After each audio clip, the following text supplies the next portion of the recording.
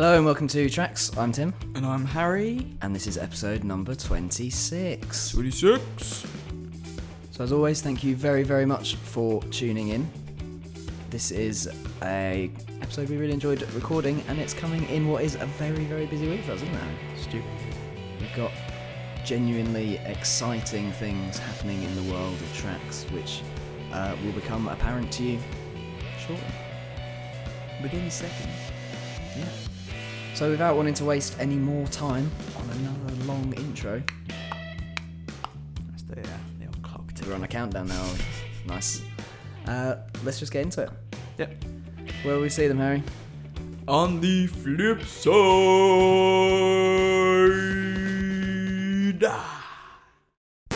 Shall we begin?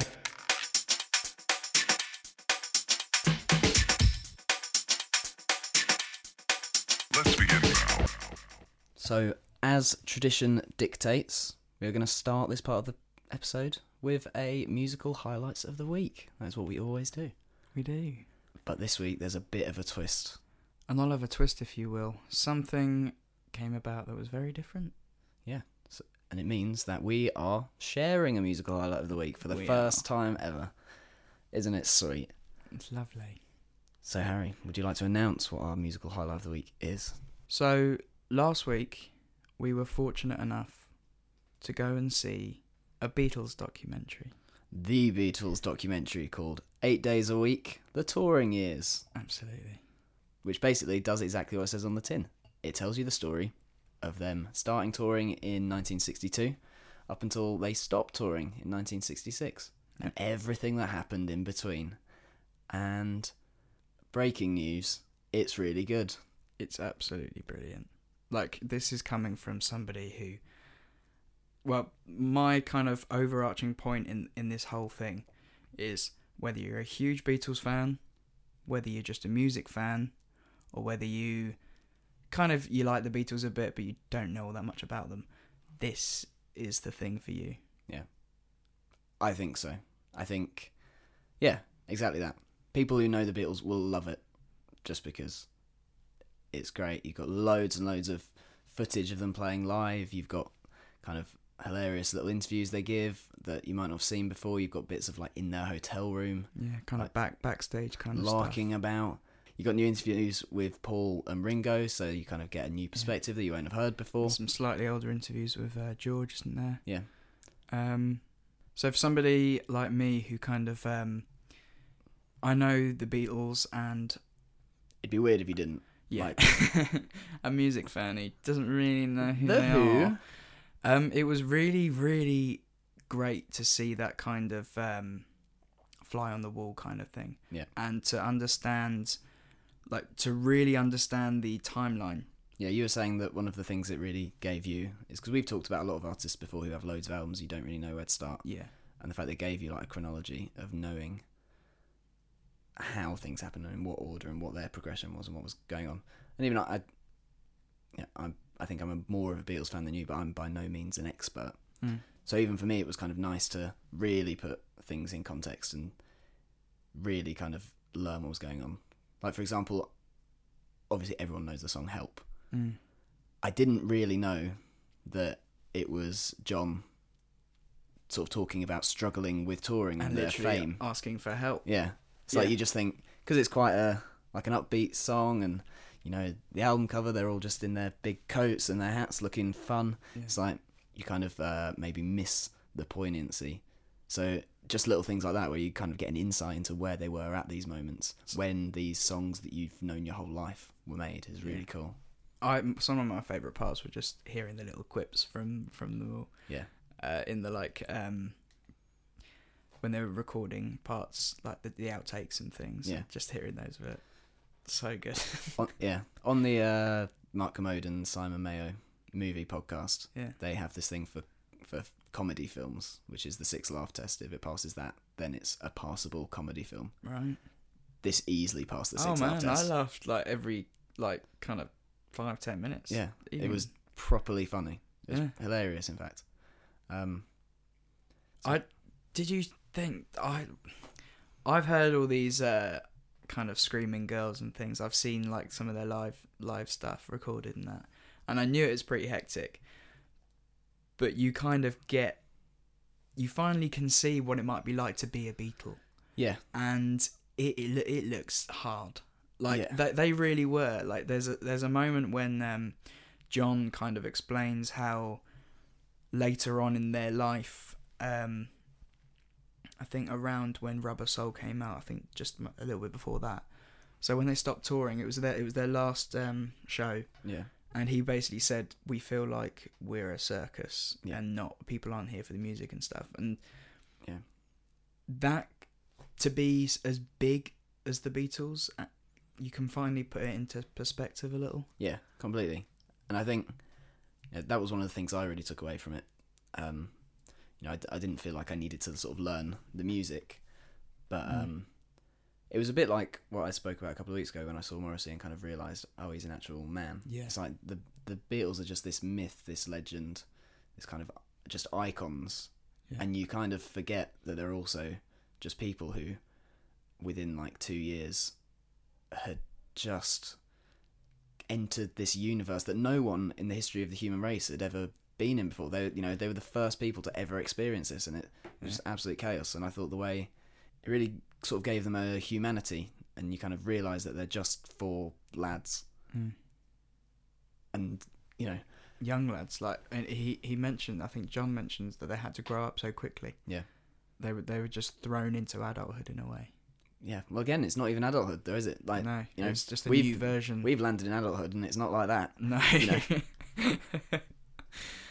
So yeah, I really loved that about it. And the other thing I really loved as well was some of the little stories from fans and things like that. There's Whoopi Goldberg in it at one stage talking about when she got to go and see them and how much that meant to her. And there's Eddie Izzard, isn't he slightly in there? Yeah, and also that I kind of forgot about this, but they sort of placing them in a wider context as well, sort of a wider cultural context. There's a bit where there's sort of the civil rights movement in the Deep South, and there the segregation. Of the audience. The venues wanted to segregate black people and white people, and the Beatles made a group decision that they weren't going to allow that in their venues. And there's a woman who was at one of those shows and saying it was one of the first time that she'd ever sort of shared an experience. Yeah, shared a joyous experience with a white person, and that was a really powerful moment for her. So again, to place them in that wider context as well, it's like it just kind of blows your mind.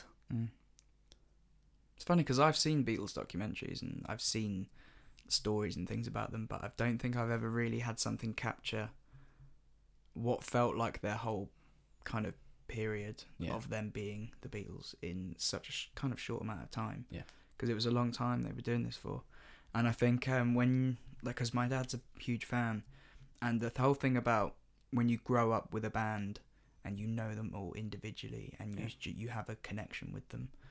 Obviously, I never had that. Yeah. And this kind of helped me kind of get that a little bit. Like on the way home, I just listened to... Well, funnily enough, you know how I say I could finally put them on like a timeline? Yeah. I basically went straight to Rubber Soul because that was the kind of moment they started to grow and realise they wanted to do something a little bit different. And I really like that. I like to see their kind of... the evolution from what they were, this big stadium band, to then moving on to really trying to try new things, like technologically as well as everything else. Yeah. That's why I thought this is where I'm going to start. Yeah. Because all the older albums is actually more what I know. Well, yeah, that's what I was going to say, that it's also sort of that cut-off point, and you see it a bit in the film, that some of the best known Beatles songs come from the earlier stuff. It's the more poppy, catchy, She Loves You, yeah. And then, you start to get into the White Album and Rubber Soul and Sgt. Pepper's and stuff like that, and it starts to get a bit more mad. By the way, talking about mad, one of my favourite lines is a fan, talking to the camera, and she says, is it, George has sexy eyelashes? Yeah. And she repeats it like 6 times. Yeah.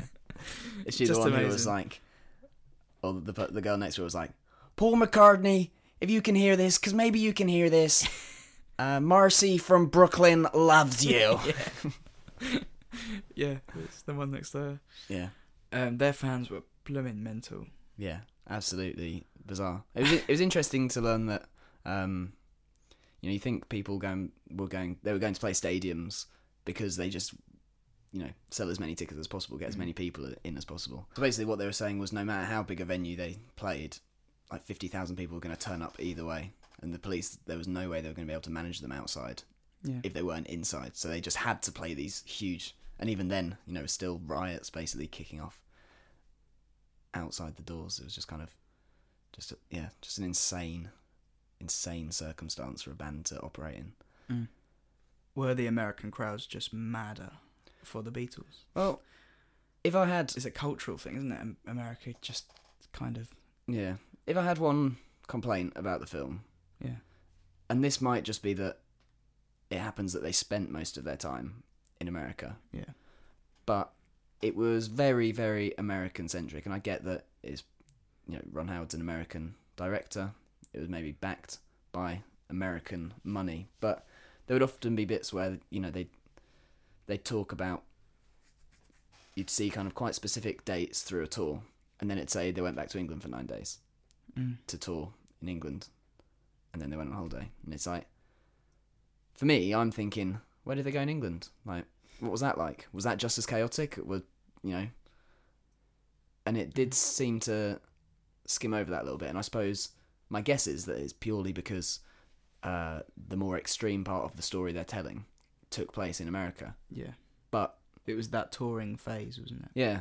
But after some sort of early footage of them, there was one show you saw quite a lot of in Manchester. Yeah. And you saw bits of them in the Cavern and the Cavern Club and things like that.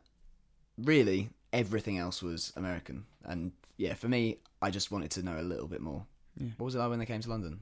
Because I don't know what venues they were playing here. I don't know if there were riots in the streets. I can imagine there probably were, but I don't know. So, yeah, that would be my one criticism, but it's a very minor criticism because I absolutely loved it. Yeah. Certainly up there with my favourite music documentaries I've ever seen. 100%. Yeah. For me, yeah.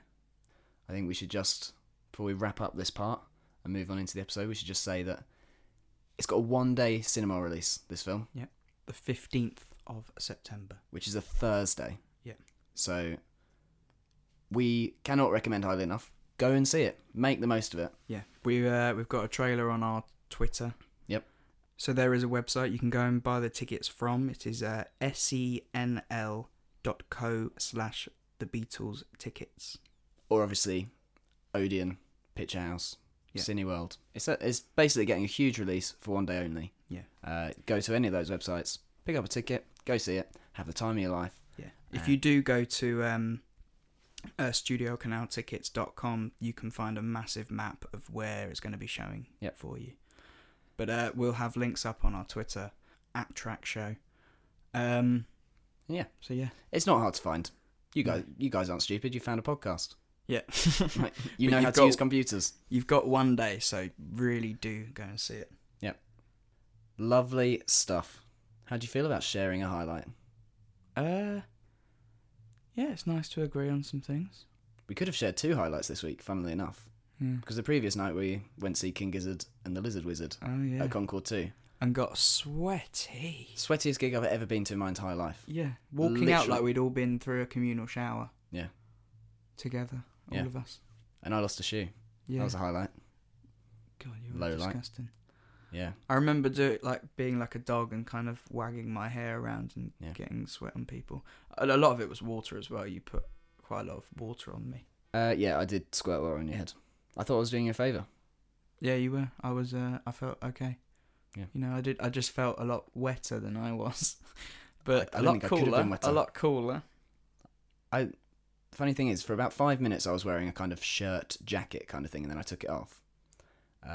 And I didn't wear it throughout the whole set, and I didn't wear it home. I just took it home, and I picked it up in the morning, and it was still dripping wet. Yeah, that's how wet that gig was. I got home and I couldn't really get the shirt off, and I thought, this is just ridiculous. Yeah. So yeah.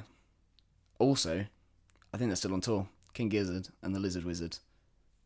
Brilliant. Fun to say. Also, to people who don't know the name, really good to tell them who you're going to go and see. Yeah. Oh, it's just King Gizzard and the Lizard Wizard. They're always like, What? Yeah, I told someone on that day that that's where I was going, and she said, "It sounds like you've made that up." So it's a common. My friend says that as well. Says I always make up band names. I don't. Nice one. Yeah. Part 1 in the bag. Part 2 after the break.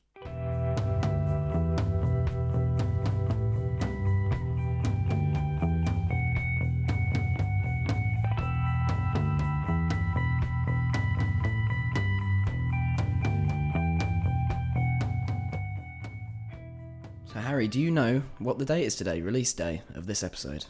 It is the 13th of September. I'm impressed. I really didn't think you were going to get that. I thought you were going to flounder and I was going to have a cheap laugh at your expense, but No. that hasn't When's happened. that ever happened?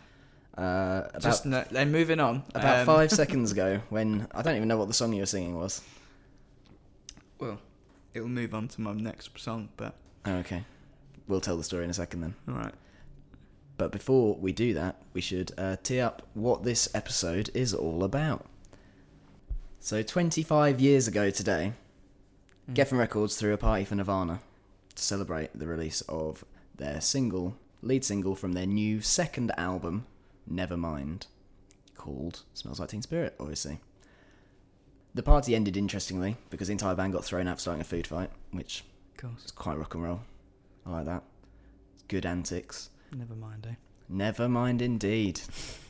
What happened to the cake? Never mind. Yeah. So what did this anniversary get us thinking? Well, I'll tell you. Normally you hear with bands of the difficult second album. It's kind of a cliche thing. You have this idea that people have their whole lives to build up a body of work, and all that, 10 years or whatever goes into the first album, and it's a culmination of so much work, and then maybe 18 months, 2 years later, they have to build up a whole new body of work, and a lot of bands really struggle with it. As we've seen in numerous examples, we're not going to name and shame people, but it happens. But Nirvana were interesting because Nevermind came out in 1991. Yeah. 2 years earlier, they had released Bleach, which failed to chart in the US. It got, I think, a bit of critical acclaim, but didn't really, Probably diehard fans probably talk about it like being their best and that, whatever. Also, it was re-released in 1992 after the success of Nevermind. Yeah. So I think it, even if you look at the record sales figures, I think it's really skewed by what happened after the fact. But what makes it an interesting case is that for someone who's made such a big cultural impact, it took them to their second album to really hit home, to really hit their stride and really get going. So on that theme, Harry, do you have a first selection? My first selection, Tim, is a band who I don't think you're that keen on, but I am, so I'm picking them. They are Interpol. Yep. They are a band that to be honest, they're one of those bands that I've just never really given enough time. I know you're a big fan. I know your brother's a big fan. I know a number of our friends are big fans. But I've always just been totally put off by the name. I think I might have even said it on the podcast before. Yeah. I hate it. I hate that name. I think it's a silly name to hate. Well, for one, it's like, it's something else. Interpol is like, the European Police Force or whatever. Something like that. The World Police or something. Yeah. So, you can't just call yourself... Oh, but Bombay Basketball Club. It's not the same It is. as Interpol. A little Chinese restaurant in wherever it is. Indian, firstly. Oh, yeah, of Secondly, course. it's still a thing that isn't... you're saying that Interpol is just a word. Or it isn't something... Yeah, but it's such a thing. Yeah, that's But it's nonsense. It's like a band being called the UN. It's like the UN's already a thing. Oh, I just don't agree. Anyway, in 2002, they brought out Turn on the Bright Lights, which was a huge album. It was really loved. With songs like Obstacle 1, Say Hello to the Angels, I think Untitled was used on 28 Days Later. This is where I first heard of the band, actually. That song, I think it's also in like a Strongbow advert as well. Something like that, but I absolutely adore it.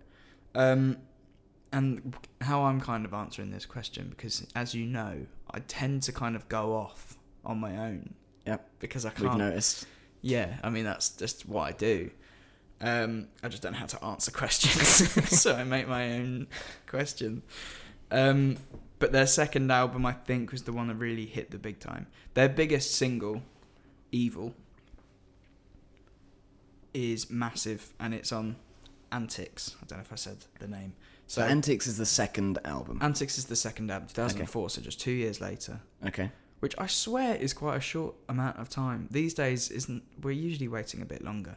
I think it's certainly the lower end. I think if anyone falls under 2 years, it just feels insane. Yeah. Like, interestingly, this week the new Jamie T record came out, and we were both. We both think it's great. I think. Yeah. I think it's great. I don't know. I haven't properly heard it yet. No. So I'll speak for myself. I think it's great, but it felt like it came really soon, and I think it is under 2 years since the last one. Only just, but I think it's slightly under 2 years, which it feels rapid. So yeah. I think it feels like a really short amount of time. I was also so young. Yeah. Like, stupidly young. And I just would not have liked this at that age. Yeah. Just would have been like, what is this tripe? I wouldn't have known what that meant. So we've got Evil and Slow Hands is probably my favourite song of Interpol in general. Okay. But I think they absolutely killed it with the second album. If anybody doesn't know what they're like, I mean, how many times have you heard people kind of compare them to Joy Division? Yeah. Because of their... It's got the same kind of stilted... Oh, yeah. I guess what we were kind of talking about earlier, about my... What was it? Not knowing what I'm doing ever? Yeah, so basically Harry has this thing where even songs he really, really loves, he will sing some words to the right tune, but generally speaking, he will just make up the words as he goes along because he has absolutely no idea what the actual song lyrics are. Yeah, I for some reason things don't stick in my brain. Yeah. Very well. And so I've been singing for ages, or even not then. I've probably sung many different versions. Yeah. But I've been all like, "You're weightless, semi-erotic." Yeah, that was the lyrics you went for earlier. And yeah. I said semi-erotic. That can't really be the lyrics, can it? It sounds too weird. And what were the actual lyrics? You're weightless, so got that bit spot on. Boom. So pat on the back for me, if I could. Yeah. You are exotic. You are exotic, Yeah. semi-erotic. So, I don't know what semi-erotic means. I don't think it's a thing. It isn't. I suppose, like, it's soft I porn, think if isn't you're it? exotic, yeah. If you're exotic, you could be semi-erotic. Yeah. If you like the exotic people, whatever that even is. The exotic people. Who are they, Harry? Do you want to I don't know. get your spade out? Start digging. Just got it. But moving on. We're going to play something from that second album. Part of me wants to go with... Yeah, I'm going to go with Evil. Just because, you know, it's the song I think everybody will know. Yeah. Rosemary, heaven restores you in life. You're coming with me through the aging, the fearing, the strife. It's the smiling on the package, it's the faces in the sand. It's the thought that moves you upward, embracing me with two hands. Right, we'll take you places, yeah, maybe to the beach. When your friends, they do come crying, tell them now your pleasure set upon slow release. Anyway. So I've got my way through there. Tim. I'm going to start with a band who we've discussed on the podcast before, particularly in our Great Escape episodes, and a band who I think have kind of been around all through our musical upbringing. Or certainly like my teens anyway, the whole way through my teens. And they are the Mystery Jets. Or Mystery Jets, because there's no they in it. So in 2006, Mystery Jets put out an album called Making Dens, their debut, which I didn't hear at the time, and was certainly not a big breakthrough for them. I think, again, you know, a bit like Nirvana, like it had some traction. You know, obviously, any new band... to be allowed to make a second album at all, you've got to have had some kind of success, because it's an expensive business and labels rarely hand out, you know, 3 album deals to a brand new act.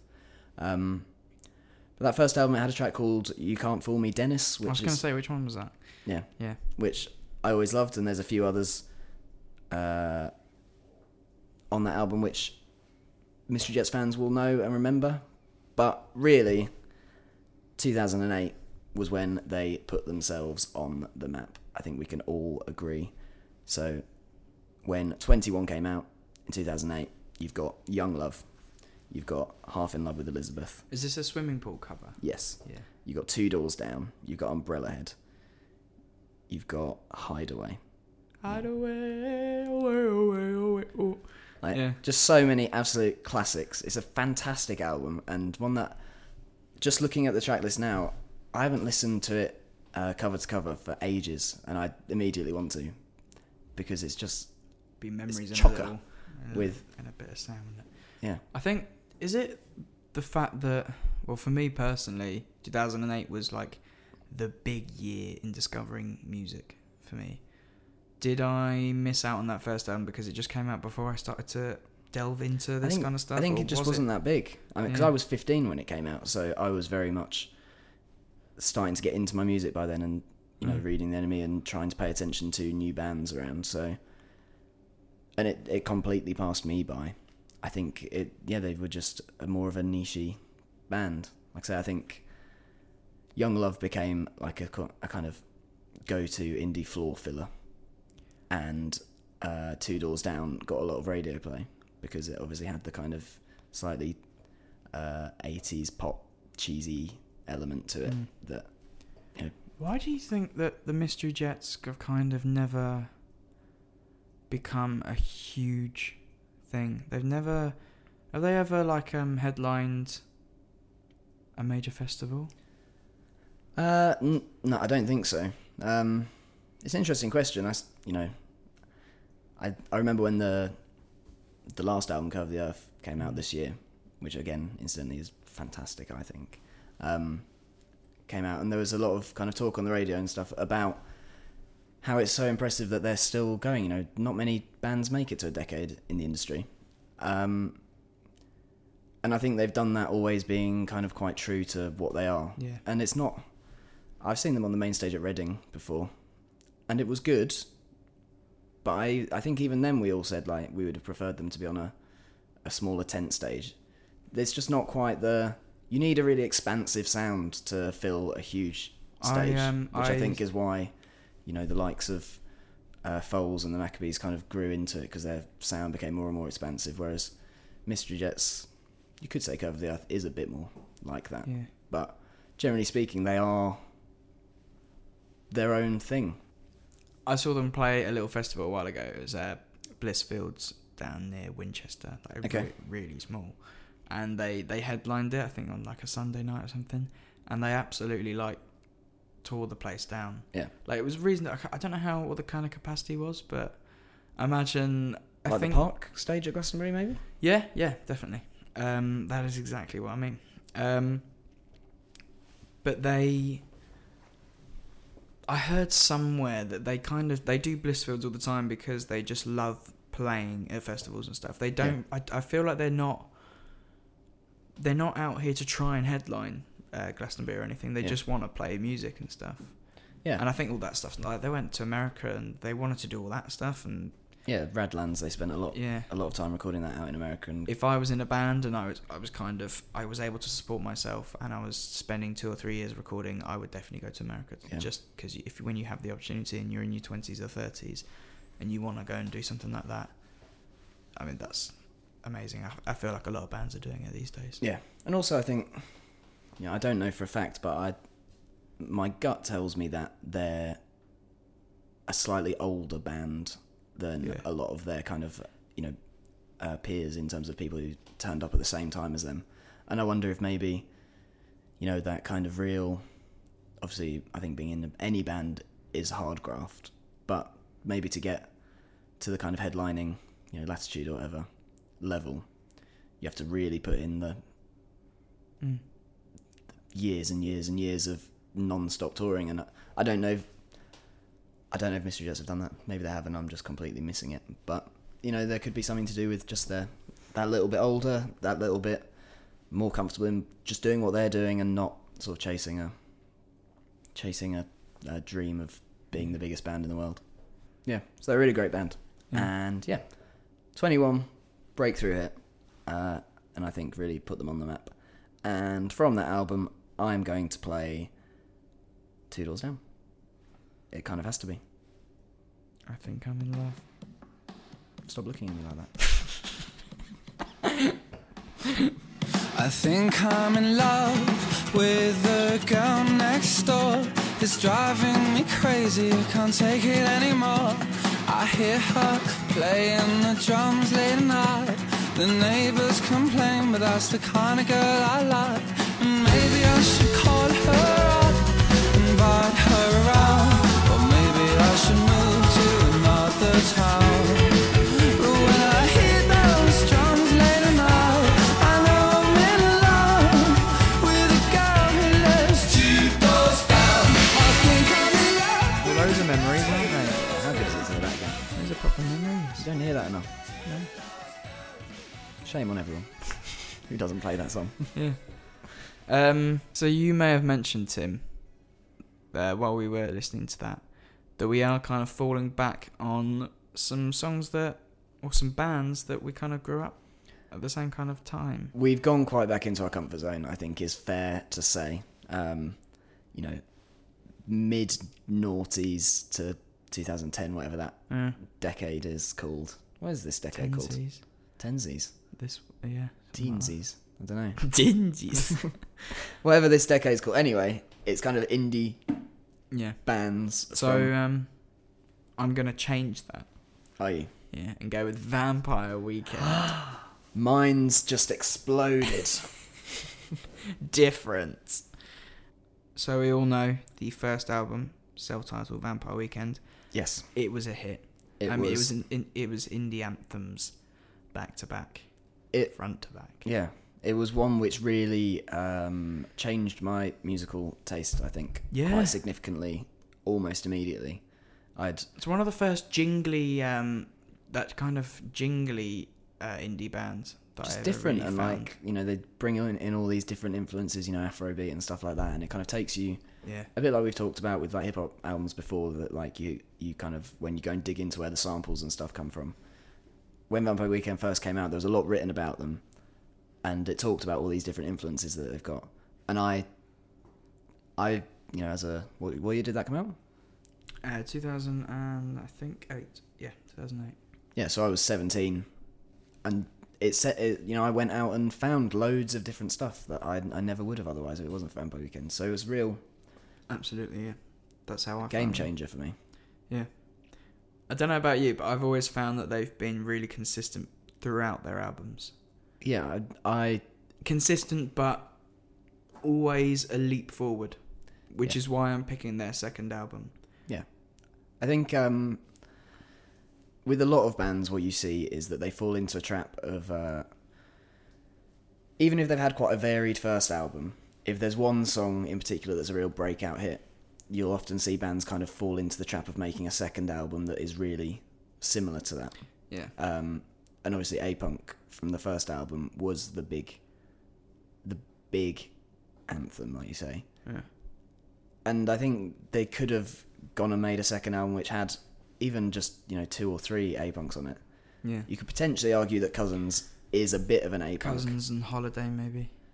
Even Holiday, I think it's a bit weirder than A-Punk. Like, I mean, I know A-Punk's weird, but Holiday is just an odd little track. California English, I guess, actually. Yeah. But basically, what I'm saying is I think they just went and did their own thing again. Yeah. So the second album is Contra, came out in 2010, so we didn't have to wait too long. And I remember when this came out, it was one of those ones where I thought at the time, and I've always had, when I have this initial reaction, hence the Frank Ocean Blonde, when I have this initial reaction where I'm just kind of not sure what I'm listening to, yes, things are, I can hear that it's the band that I love, and there are similarities, but just not quite there yet. And then I start to give it more of a listen, and then I'll instantly, or not instantly, over a while, start to really fall in love with it, to the point where I just never stopped playing it. And I never stopped playing this throughout my first year of college. Ever. It was ridiculous. I would walk around with my earphones in, Yeah. Firstly thinking I was cool because I could listen to music at college and be like, aha, no one can tell me what to do. I'm not even going to turn up for college. Yeah. And then things like, Cousins came out in that awesome video on It's like down a on the back like alley. tracks, when they're just kind of going around playing the guitar. And Ezra had a really cool coat on. Yeah. I remember being obsessed with that coat and searching everywhere to try and find my own one, and I couldn't. Absolutely. And I think because it opens up with Horchata. In December. And I thought when you first hear that after kind of leaving their first album, Yeah. it's weird. It's different. It's weird. Yeah. But I think this one, I think this took them to a new level in terms of people could maybe take them serious. Not maybe, but people didn't really necessarily not take them seriously with the first album. But you would hear jingly indie. I know what you're saying, because I think in some ways, because they're unique, Yeah. and because Ezra, I think, is quite a naturally funny character anyway, and some of his lyrics are so bizarre Yeah. that a lot of the time you don't know what's going on. They can potentially be a little bit hard with, like, novelty's not a fair word at all, but I think, they were a little bit of a novelty at first, and it's like to really grow into that and make themselves credible and serious whilst also still keeping those kind of weird, quirky edges is a difficult balance to strike. Well, I find that Modern Vampires took them that even step further. So I think every single album they've had, they've taken a leap forward and they've grown, which is the best way you can go. If you just keep the nuances of how your band is when it starts, and you just kind of grow on those, and you build on those even, and you just keep making things better. And I think they definitely did that with the second album. It's one of my favourite. It is my favourite, I think, of all three, which I find difficult. Yeah, mine's Modern Vampires, but Yeah. I totally see why Contra could be. I think where they're fortunate, and without wanting to kind of over exaggerate, their importance or how brilliant I think they are. I think you can see from the fact that all the members have gone off and done other stuff, and it's all been really, really interesting individually. You've got Bio's solo record, you've got the stuff Rostam's doing now. Yeah. Ezra's gone and, produced stuff for other people or featured or whatever. They are kind of similar to the Beatles, that everyone could go off and do their own thing as well and then come back and be an interesting and progressive band as well. I think they're just a group of really, really talented and unique individuals who then, when they come together. And they make a big noise when they bring out a new album as well. Like the people start to love them again, and like they get talked about a lot more. And then they kind of just like sit in the shadows for a bit, and people kind of forget about them, and then they just release another thing. And we're kind of hoping that soon is going to be that time. Maybe you're thinking that it might be maybe a couple of years. Yeah. I'll go with whatever I'm given. But choosing a song to play from this one was a little difficult. But I'm going to go with Taxi Cab. Unsentimental, traveling around, sure of myself, sure of it now. You stand this close to me, like the future was supposed to be, in the aisles of the grocery, in the blocks uptown. I remember well, but if I'd forgotten, could you tell? In the shadow of your first attack. So, following on from you saying that we've gone back into our comfort zone, that is indie music, I'm going to come a little bit out of it, Hello.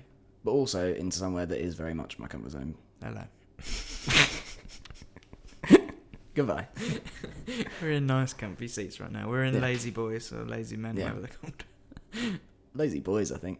Yeah. Lazy men. I don't know why that seems weirder, but it just definitely does. It shouldn't be. No, lazy boys. It's like Is it in Friends? It's the lazy Lady boys. God. they had Spiraling lazy out of boys, control didn't they? here. Yeah. They were lazy boys too. Well, Jerry and my Chandler. way. Remember that one where they didn't get out of their chairs for a week or something? So lazy. Lazy as hell. Anyway, another sort of comfort zone, as you know, is Motown, kind of R&B, old soul stuff. Yeah. I love it. I Yeah. cannot get enough of it. And one of the most iconic names of that kind of era of American music is Gladys Knight. We all know many of the things she went on to do as a solo artist and as just a singer throughout her career. An incredible voice and incredible talent. But she was in a band that were initially called the Pips, and then were called Gladys Knight and the Pips. I think originally it was made up of a combination of her siblings and cousins and her, and then there are from what I understand, a few changes of lineup, but I could be wrong. I don't think I am I wrong think that's quite common. in saying that the whole way through the Pips, I think they were always blood relatives of Gladys. Yeah. And the story of their success is quite an interesting one. They formed in 1952 and didn't release their first album until 1962, so that's quite a long old slog. First album was called Letter Full of Tears, which, don't know about you, but that's not going to get me out of my armchair to get down to the record store. That's just going to be like, cheery. Yeah. And it did okay. It was a relative success, but by no means a breakthrough. So that first album came out in 1962 on Brunswick Records. Yeah. By 1967, they'd left their first label, joined Motown, and were about to put out an album called Everyone Needs Love. A classic, an iconic, incredible piece of work. But what it's kind of probably most notable for is for having their version of Heard It Through the Grapevine, which came out a year before Marvin Gaye's, which obviously became the runaway hit with that particular song. But it was a breakthrough hit for them as well. They got to number 2 in the Billboard charts and became stars, essentially. And Gladys Knight's name began to rise to the heights that it continues to be till this day. So, they're a perfect example of a band who struggled. By the time this album came out, they'd been going 15 years. When we did the Maccabees episode, when we were talking about how long they'd been going, and we kind of marvelled at the fact that there was a 5-year gap that we didn't really know about before the first album came out. 15 years before you have any kind of breakthrough at all. Mad. That's most bands' careers. Yeah. If that, Yeah. Some people are lucky to get that. Yeah, like I say, an iconic star who I think it's mad that we haven't played any Gladys Knight yet on this podcast. And now is about time that we did. So I'm going to play I Heard It Through the Grapevine by Gladys Knight and the Pips. Beautiful. Enjoy.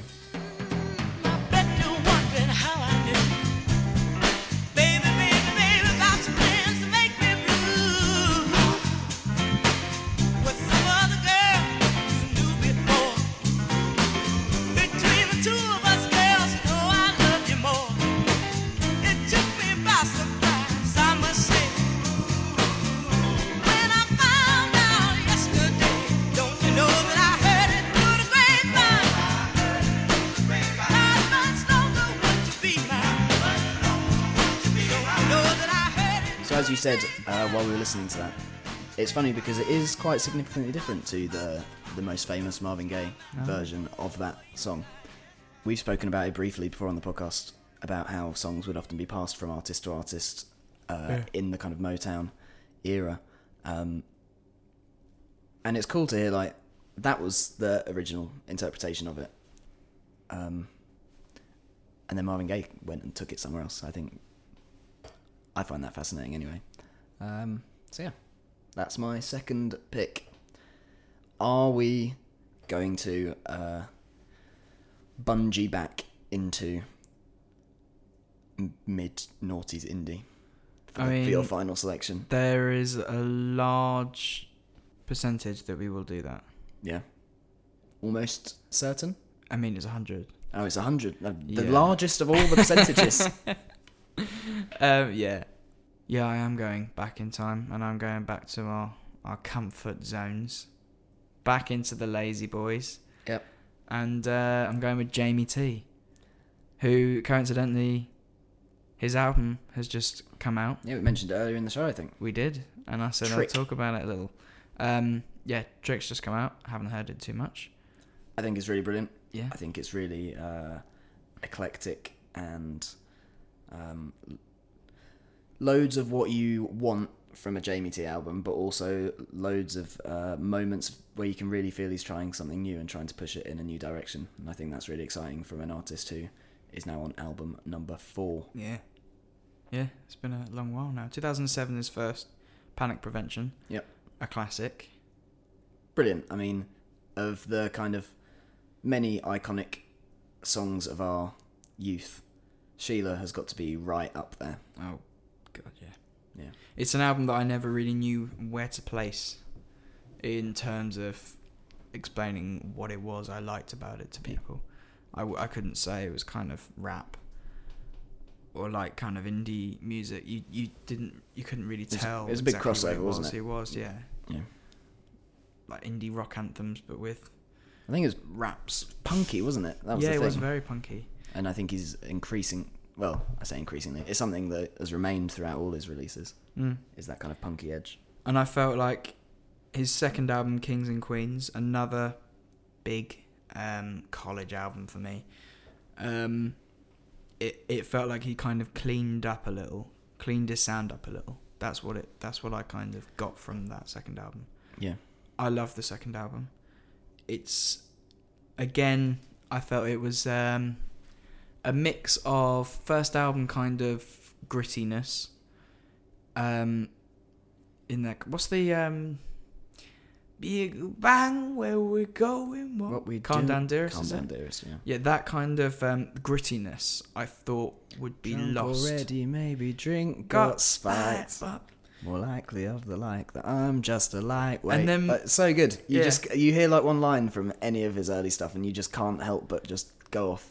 We're then met with things like Emily's Heart and Gilly Armin and Spider's Web, which are all like softer tones, softer kind of in terms of lyrics and musicianship and everything involved. I think is it Spider's Web even has a ukulele in it, which wouldn't have been found anywhere in the first. I found that it was a lot more cleaned up, still a little bit like Vampire Weekend. I felt like he was getting better as a musician, trying new things, and I think it was around a time when he was having like anxiety problems. I think after this album, or maybe in between the first and the second, he was like not performing. He was like cancelling shows or something. Yeah, well, I 'Cause he mean, was it having was huge- after this album there was the hiatus of Yeah. I don't know how many years, but it felt like about a decade that he was gone. 2009 was Kings and Queens, and then Carry On the Grudge came out in 2014. Yes, 5 years. That is a long time. You would almost But- think he's not going to come back. Well, I didn't think he was going to come back, because not only was he not putting stuff out, he didn't play a single show, and no one knew what had happened to him. Like there was no, even before the break started, there was no like statement from his label saying Jamie's going to take an extended break from music or whatever. He just disappeared off the face Which of the makes earth. it even weirder that within 2 years he's brought out another record, and it's all this like... It makes you think he must have still been, rehearsing with his band and stuff. Yeah, I think he lost his way a little bit, to be honest. I think he obviously had this performance anxiety, and maybe he didn't... I really have no idea, but I think he's found it all again. He's got his what's the word? He's got his Gimondo back. Yeah. That is the word. Yeah, Gimondo, yeah. That's exactly what I was looking for too. I really hope so. I'm gonna play the big single from this album. This one was the one you get all your lads shouting and singing. It's up there with Sheila and I think more than Sheila, and very much on theme with this episode, this was the one that really crossed over. This was like a big radio on hit from what I remember. And that's amazing from an artist like him. Like there's a bit in Spider's Web where he says, "We're stubborn as fuck, and I'm proud to say that me and Ben Skeleton mixed our own medicine. Never let a never let a critic affect our direction." And it's like he did really. It was just totally authentically him, but he just took it to another level, and it became less scratchy and less recorded in his bedroom, and this kind of, fully fleshed out project, and a really unique and interesting one. And I think the success that Sticks and Stones had is a real testament to how talented he is. I wonder why the 5-year gap happened then. I'm sure there's information on that. I'd be interested to. I don't know, because I've read a few interviews with him. I mean, maybe if you read interviews with him around the Carry On the Grudge release, there'll be more. But I've read a few in this last week about the new album, Trick. And people sort of seem to mention it in passing that he disappeared, but it's just something that happened, I guess, Yeah. maybe. I was just thinking maybe in terms of was he happy with his second release? But I we'll can, have to I ask can him when only he's assume on next week. I can only assume so. I feel like, just judging by what he's put out since, Yeah. it doesn't feel like there's been like a grand depart from the second album, which makes me think he must have been quite happy with that. But who knows? Yeah. There's probably a lot of things. We're happy with it. People are humans who have lives as well, so Yeah. he could have just been dealing with stuff. Anyway, let us go out and find some trouble with Sticks and Stones. I took a train again away from shame and blame. A city pain to see a friend I hadn't seen since I was drinking underage. I was a 10 a day, how'd you say? Little shit, white lightning, hiding on my courage, quick wit. We were ticker season wallabies, button shots and whiskey. Martin just as lamb, I found a bounce like the jam. I don't know who I am, he said I don't know if I can. I said yeah, and you can. When there's no one left to fight, boys like him don't shine so bright. Soon as I see the dust settle, he's out on the town trying to find trouble. When there's no one left to fight, boys like him. What a banger! It's a banger. It's a sausage of itself. It's a sausage and some potatoes. Potatoes. Are you 5 years old, Harry? But potato. Sausages and potatoes. Fuck off. Anyway, moving on to your pick. Yep. I'm going to close the episode with Mhm. my final pick. And we're staying very much in the comfort zone. Oh, I I'm don't know not what you're gonna going to lie. pick, so. Exciting. You'll agree as soon as I tell you that we are still very, very much in the comfort zone. So in 2004, a band from London released an album called Coming On Strong. Do you know the name of that band, Harry? Coming on strong. I want more clues. You're not going to get any more clues because we're strapped for time, so I'm just going to get on with it. That band were called Hot Chip. Oh, bloomin' heck. And Coming On Strong didn't really break through. I'm looking at like a collation of reviews from the media, and there was some which was low as 3 out of 10. Metacritic only gives it 67 out of 100. Oh, No, fuck very Metacritic. very mixed, and certainly not a breakthrough album. And I've got to be honest, when I heard their follow-up, The Warning, I remember thinking that it was a debut album from a new band. I didn't know that 2 years previously they'd put out another album. Right. The Warning contained huge hit over and over. I remember seeing the video for the first time. I remember just thinking it was just totally out there, like nothing I was hearing at the time. And they've continued to be a really unique and interesting band who really don't kind of fit in any scene necessarily or follow sort of the influence of what other people are doing. They just seem to be like totally out on their own. And I really loved this album when it first came out, and I still love it now. I listened to it only a few weeks ago. Just happened to sort of pluck it up out of my old hard drive full of illegally downloaded material. Sorry. Music, right? Yeah, Yeah, not that kind of material. That's all legally downloaded. But anyway, everyone knows Hot Chip. I don't think too much needs to be said about them, other than I think they're a really, really great band, and they continue to really evolve in a way that keeps me interested. And Alexis Taylor, the lead singer, has also been doing solo stuff recently, which is really stripped back, nothing like Hot Chip at all. Is a lot of it. I think his live shows literally are just him and a piano, and even on the recorded stuff, there's like a little bit of production, a little bit of other stuff, but generally speaking, it's really just stripped back and interesting and lovely. Yeah. But we're going to go back to 2006, where he really started to make his name, and we're going to listen to Over and Over. Oh, wow. That was a big party, a uni party anthem, that, man. Yeah, it was. And it's funny because as kind of suburban white British teenagers, there's something brilliant about the time when you and all your mates start sort of, when it goes to the KISSING, everyone's sort of like roboting and like just totally doing things they should not be doing and look ridiculous doing. But it just brings it out in you, this track. Yeah. It's one of them. So playing us out, I guess. Yeah. So we'll just say thank you guys for listening.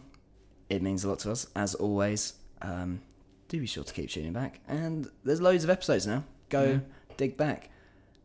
I'm also going to give out a shout to the other platforms for the first time in God knows how long. We're on Twitter, / or at Tracks Show.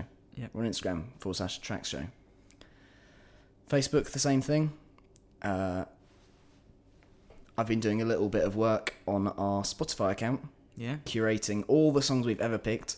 Currently 30 playlists for your listening pleasure. With over 250 songs chosen by our fair hands. Isn't that really exciting? It's beautiful. And that's Tracks Show Music. You can find us on there. Yep. 250 songs. Like, if you don't like that, then throw away your ears, I think. Because shout out to Craig Charles for that little gag. On Six Music earlier. We both had a little Throw giggle. away your ears. Eating our noodles, chuckling away to Craig Charles. So yeah. Thank you. See you next week. This is Over and Over by Hot Chip. Laid back, laid back, laid back, we'll give you laid back, laid back, laid back, laid back, I'll give you laid back.